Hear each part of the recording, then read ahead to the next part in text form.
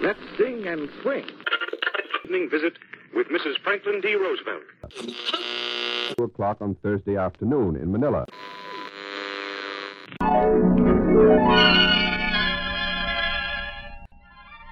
And now we bring you Forbidden Diary, the true World War II story of Natalie Crowder, based on her secret journal written from a Japanese prison camp in the Philippines. Episode 6, Banzai. Previously on Forbidden Diary. December 26, 1941. Brent School. The worst of the rumors have come true. While I write, men are surely fighting and probably dying at the foot of our trails along the beach. Until today, we've only stayed nights, sleeping on mattresses on a dormitory floor, to the sounds of children crying and adults wondering in wakeful hours how soon the Japanese will arrive. I don't think there's anything more demoralizing than waiting for something horrible to happen. And now, Episode 6.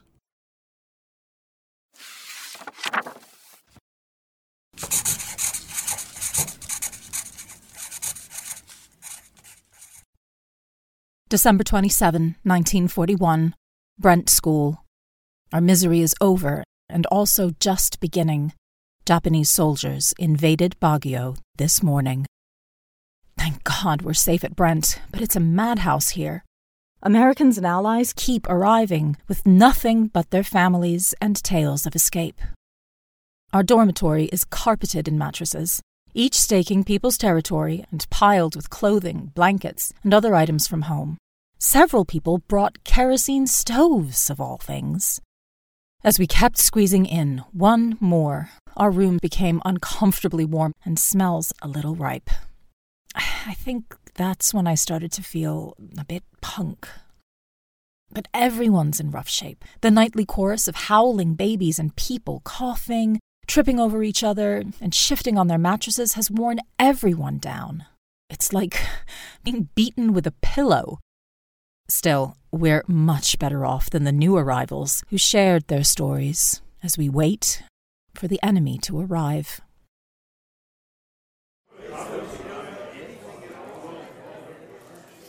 I swear, we barely got here. What happened? I was walking over to a neighbor's when out of nowhere a car full of people came barreling up the road. Well, but what happened to the soldiers blocking the roads? Gone. The driver pulled next to me and said the Japs were right behind him. By the looks of everyone in the car, it had to be true. Did you see any Japanese soldiers? I wasn't looking behind me. I took a shortcut home through the woods. We grabbed the kids and did a sprint to Brent. More like a dead run. Yeah. Thank God for the back trails. Man, I never thought I'd be so glad to see this school. We didn't bring a thing with us, just the kids. Yeah, my wife took the baby, and I carried our toddlers like a couple of sacks of potatoes. A few hours ago, our housekeeper came running into the house screaming her head off in Ilocano. I finally got it out of her that the Japs were 4 miles away on the Gillian Road. Lele saved our lives. She ran off, and we dashed over here. Nip and tuck, wasn't it? Indeed. We could have easily run into Jap soldiers around that blind curve near town. That would have been the end of us, wouldn't it? A few minutes later, the mayor drove past us with a white flag. He must have been heading into town to meet with the Japanese. Hey, everyone! Everyone! Everyone! They've taken down the American flag and raised the rising sun over City Hall. Oh my God! See? What did I tell you? Jesus, Mary, and Joseph, we're next. Well, that doesn't surprise me at all. I was sitting with friends in front of the Baguio Hotel this morning when a truckload of about 40 Japanese soldiers pulled up and walked right past us just as calm as you please, like Americans weren't even there. Then maybe we've been overly concerned. They might let us carry on as we have. From your lips to God's ear, Betty.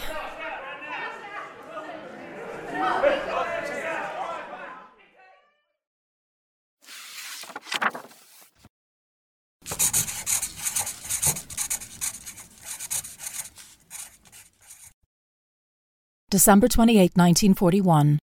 Brent School. Last night, Japanese soldiers released the Japanese civilians imprisoned in Camp John Hay. As they were freed, a tremendous roar from many throats could be heard throughout the valley, and what a fierce joy it was. We listened, frightened, then heard a faint Banzai on the wind. Many of us feared rioters coming our way. A few hours later, Japanese soldiers walked through the school's front door. They forced all of us into one room and made everyone stand for hours while they searched each of us over and over and looked through our belongings for weapons and sharp objects. All of our flashlights, a big bag of chocolate candy, and a pistol from under Jerry's pillow were confiscated. The soldiers then pushed and prodded us up to the second story, which is a real fire trap. Everyone slept on the wooden floor, except Mrs. Salibi, who was allowed a mattress because of her age. About a dozen of us rested our heads on it all around her, our bodies stemming out like rays of the sun. A soldier positioned himself at the door and trained his machine gun at us. For what was left of the night, we listened to boots stomping, bayonets clanking, and guttural orders. Every half hour, soldiers with heavy, clumping boots and sharp staccato talk looked in, stared at us, and went away. I think only one of us slept.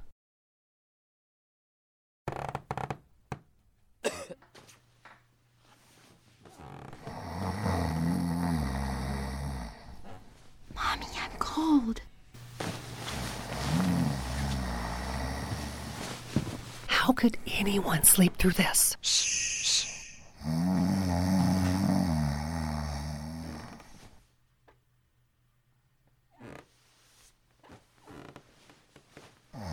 They're looking at us like animals in the zoo.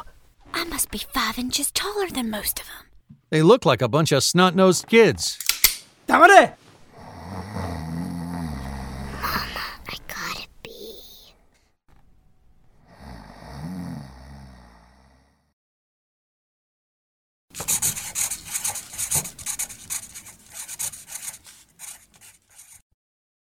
We woke this morning to see a little sideshow, courtesy of the Imperial Japanese Army. After rounding us up, one of the soldiers dangled a thick fire escape rope in front of our faces and cut it. The message being, you have no way to escape except down one set of stairs, making our room even more of a fire trap. Huh. If the goal was to ratchet up fear and claustrophobia, their sadistic performance certainly did the trick. Being stuck in a fire trap laid me out, along with hunger. A soldier blocked the stairs, and no one was allowed down to the first floor to get the supplies and food they brought. Not a morsel of food was offered, so everyone was on their own. June and Beatty ate most of the can of hash that we managed to stow away with us upstairs. People like us who'd come to Brent early scavenged for leftover food, but latecomers had nothing. A man broke down and wept.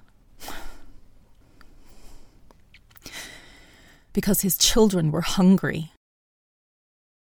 Added to our worries is a rumor about Japanese civilians coming to seek revenge.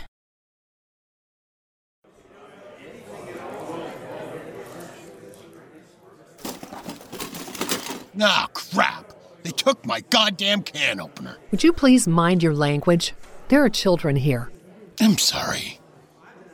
Hey, does anyone have a can opener?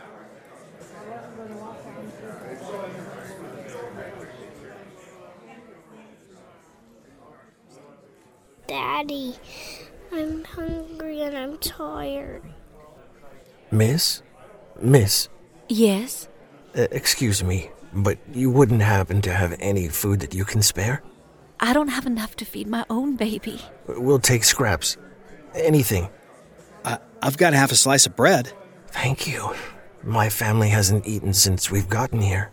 We can give you a piece of cabbage and a sliver of cold turkey. Here's a little bit of Spam. It's all we can spare.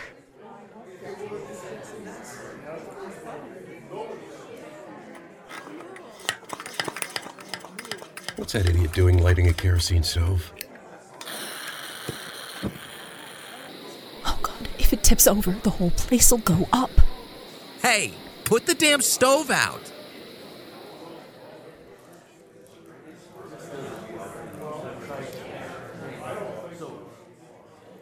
I'm very worried about the sisters. Over at the convent? They're holed up there, all alone. My housekeeper said that Colonel Horan gave them his personal effects before the army left. I hope they don't get the sisters in trouble. Do you think the Japanese will give them a dispensation for being nuns?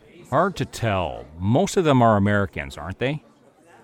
Hey, does anyone know who the Japs have interned beside Americans? What about the Chinese? They won't take Father Rojo, will they? He's Spanish.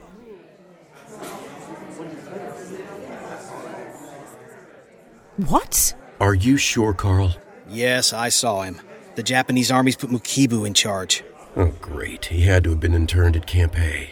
And you know how Japanese civilians were treated there. Well, maybe he'll show us more compassion than we did. Not this guy. Nope, he's one cold customer. And way, way too suave. Didn't he graduate from Harvard? Yeah. That's probably why they recruited him. Or he volunteered. Guy gives me the creeps. I think he's a bubble off. Oh, swell. Isn't that the cherry on top of this pilot?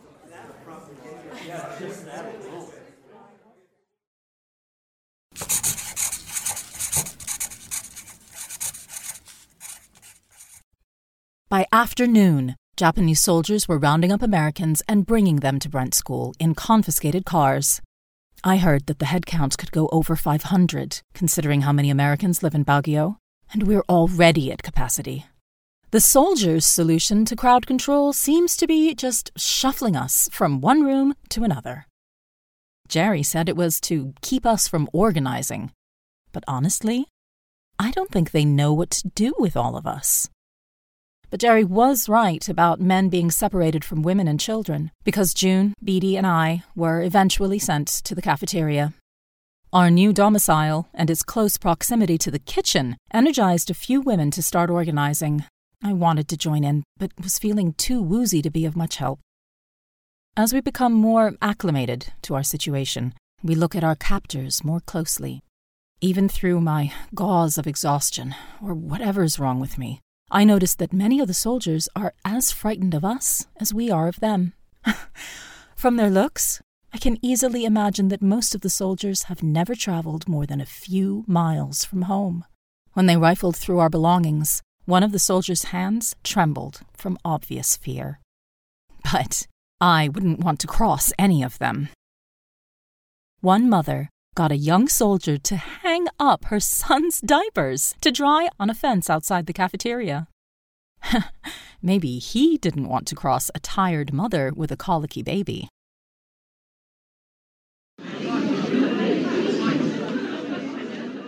Well, it's better than upstairs. Has anyone found food in the kitchen? Only Spam and some potatoes. I'm certainly not going to turn my nose up to that. We can make soup. Ladies? Ladies! Ladies! Would some of you please help clear out the dining room so we'll all have a place to sleep tonight?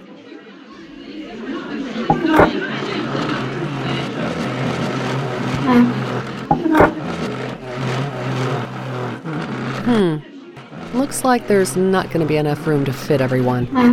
What if we use the tables as bunk beds? Great idea, but we'll have to set up the tables again.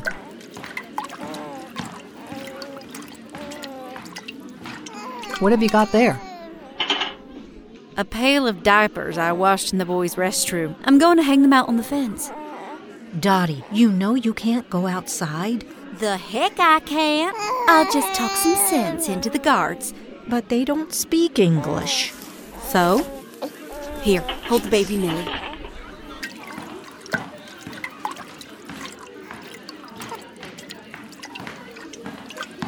You stop! Oi! あんたどこに行こってんだよ! Oh, hello there. It's just a pail of clean, wet diapers. See? Wet. Diapers. Now, if you'll excuse me... You stop! I just want to dry them on the fence outside. See?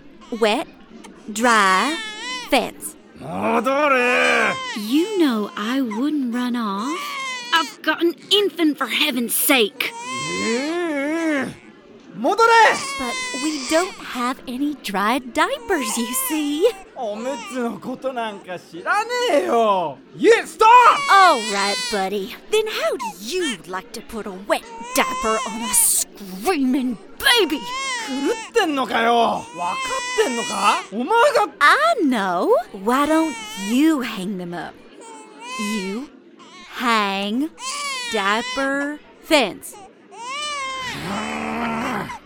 わかったよ! 貸してみろ! Diapers? はい、ダイパーズ! Well, aren't you a peach?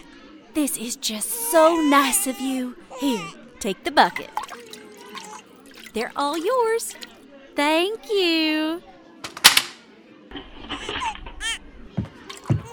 Thank you. 俺の尻! このクソみたいな場所で覚えた最初の英語がダイパーズ. 死別の家にいられてあいつが洗濯して干してるのもダイパー. Dottie, he left his rifle on the ground. Well, don't look at me. I'm not going to pick it up. Huh. Not exactly frontline troops, are they?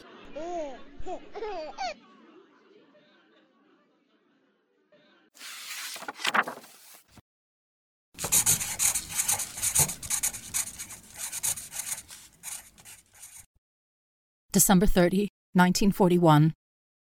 Camp John Hay. Divine Providence was the only reason we all survived yesterday. Even atheists prayed. It started badly. I woke feeling very weak, got up to wash, and collapsed. I don't know if it was from lack of sleep and food or constant fear, tightening around my body like a python. But by the time everyone was ordered to go to the tennis court at noon, I could barely put one foot in front of the other. I was so out of it that all I recall is Jerry finding us in the crowd, soldiers packing us onto the court like upright sardines, and Mukibo standing on top of a table with a machine gun next to him. When he finally spoke, quiet from an unnatural calm of deep fear settled over the tennis court.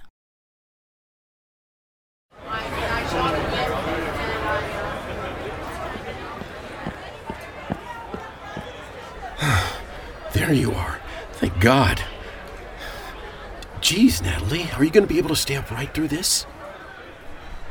I feel so weak. It's like I don't have a middle, and my head feels queer. You're really pale. Have you and the kids eaten anything? We had soup or something like that this morning. Jerry, where are the kids? It's okay. They're right next to us. I don't think I can stand. Just lean on me and I'll hold you up.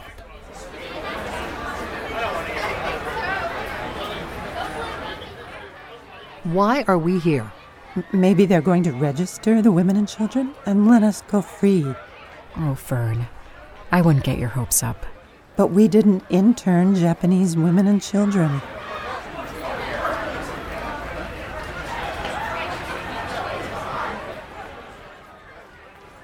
Jerry, look who's standing on the table in the center of the court. It's Mukibu. Jesus Christ. They made him an officer.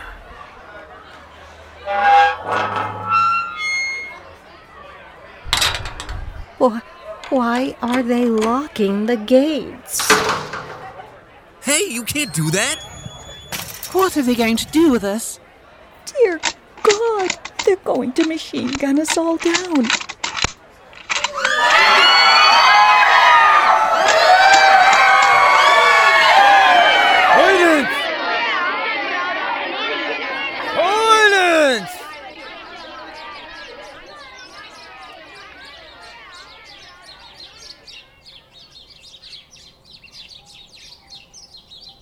I wish to inform you that you are now under the Imperial Army of Japan. You can no longer look into your motherland for help. Japan will provide food for you and a place to live. We will not mistreat you as long as you obey orders. If you do not obey, we will shoot you. You will be divided into 4 groups. Children over 3 years of age, women and children under 3, men, and the sick and adults over 60. Each one, except those in the last group, must walk and carry his own personal effects. Heavy baggage must be placed on the tracks, but we will not assume responsibility for its safe delivery. I will give you 15 minutes to get ready. Okay? Quick, quick!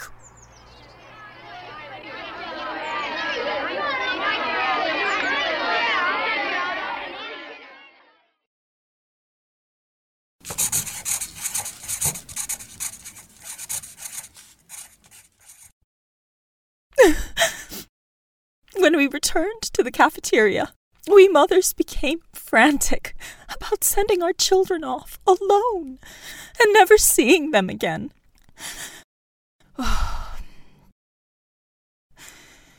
With so little time, all any of us could do was pack our belongings quickly and comfort our children until the guards ordered us back to the tennis court.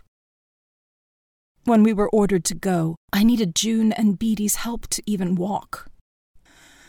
Somehow Jerry found us. He'd gotten a place for me in one of the cars, taking a few elders and sick who could not walk. But this meant that Beatty and June had to walk by themselves, and they were going first. I wanted to walk, but I couldn't, so Jerry carried me to one of the transport cars. A deluxe black Buick that the Japanese had confiscated. And we all kissed and hugged each other goodbye. When the soldiers ordered the children's group to start walking, June and Beatty hurried off in tears with Jerry. As the boys and girls left, a line of distraught parents called to them. When the scared and crying children disappeared over a hill, soldiers signaled the women and small children to go. One frail mother took only her pocketbook so she could carry her child. A few of the older women were afraid and suspicious of riding in a car, so they walked, but they were barely able to lug their belongings behind them. The men went next. They, of course, carried the bulk of our belongings. Mukibo probably wanted to make them feel even more beaten and powerless. I heard later that the Japanese had expected Filipinos to line the road and watch our humiliation. Instead, the Filipinos stayed home. We sick and the elderly left last, but our caravan soon caught up with the sad parade as we drove up and down hills. I think the count of 500 prisoners must be correct, because we passed a long line of weary, beaten people. The men staggered under their double loads, and soldiers prodded slower hikers with their bayonets. By the time my car passed them, the children had become dull-eyed and silent. Too weak to carry their loads and too tired to care, they dropped their Christmas presents, leaving a thin wake of toys and lifeless dolls lying on the road. I tried to find June and Beatty, but couldn't. As we drove to the top of a hill, I looked back and noticed the landscape for the first time. There wasn't a stretch of untouched earth. Bomb craters pockmarked the landscape. Trees were splintered and buildings destroyed. In my haze, I thought slowly, today is December 29. The first bombing was on the 8th. That's 22 days. On we drove in abject splendor. As our deluxe Buick approached a cratered and overgrown golf course, I glanced out the front window and knew instantly where we were going. This concludes episode 6. Be sure to tune in for the next episode of Forbidden Diary. the true World War II story of Natalie Crowder, based on her secret journal written from a Japanese prison camp in the Philippines.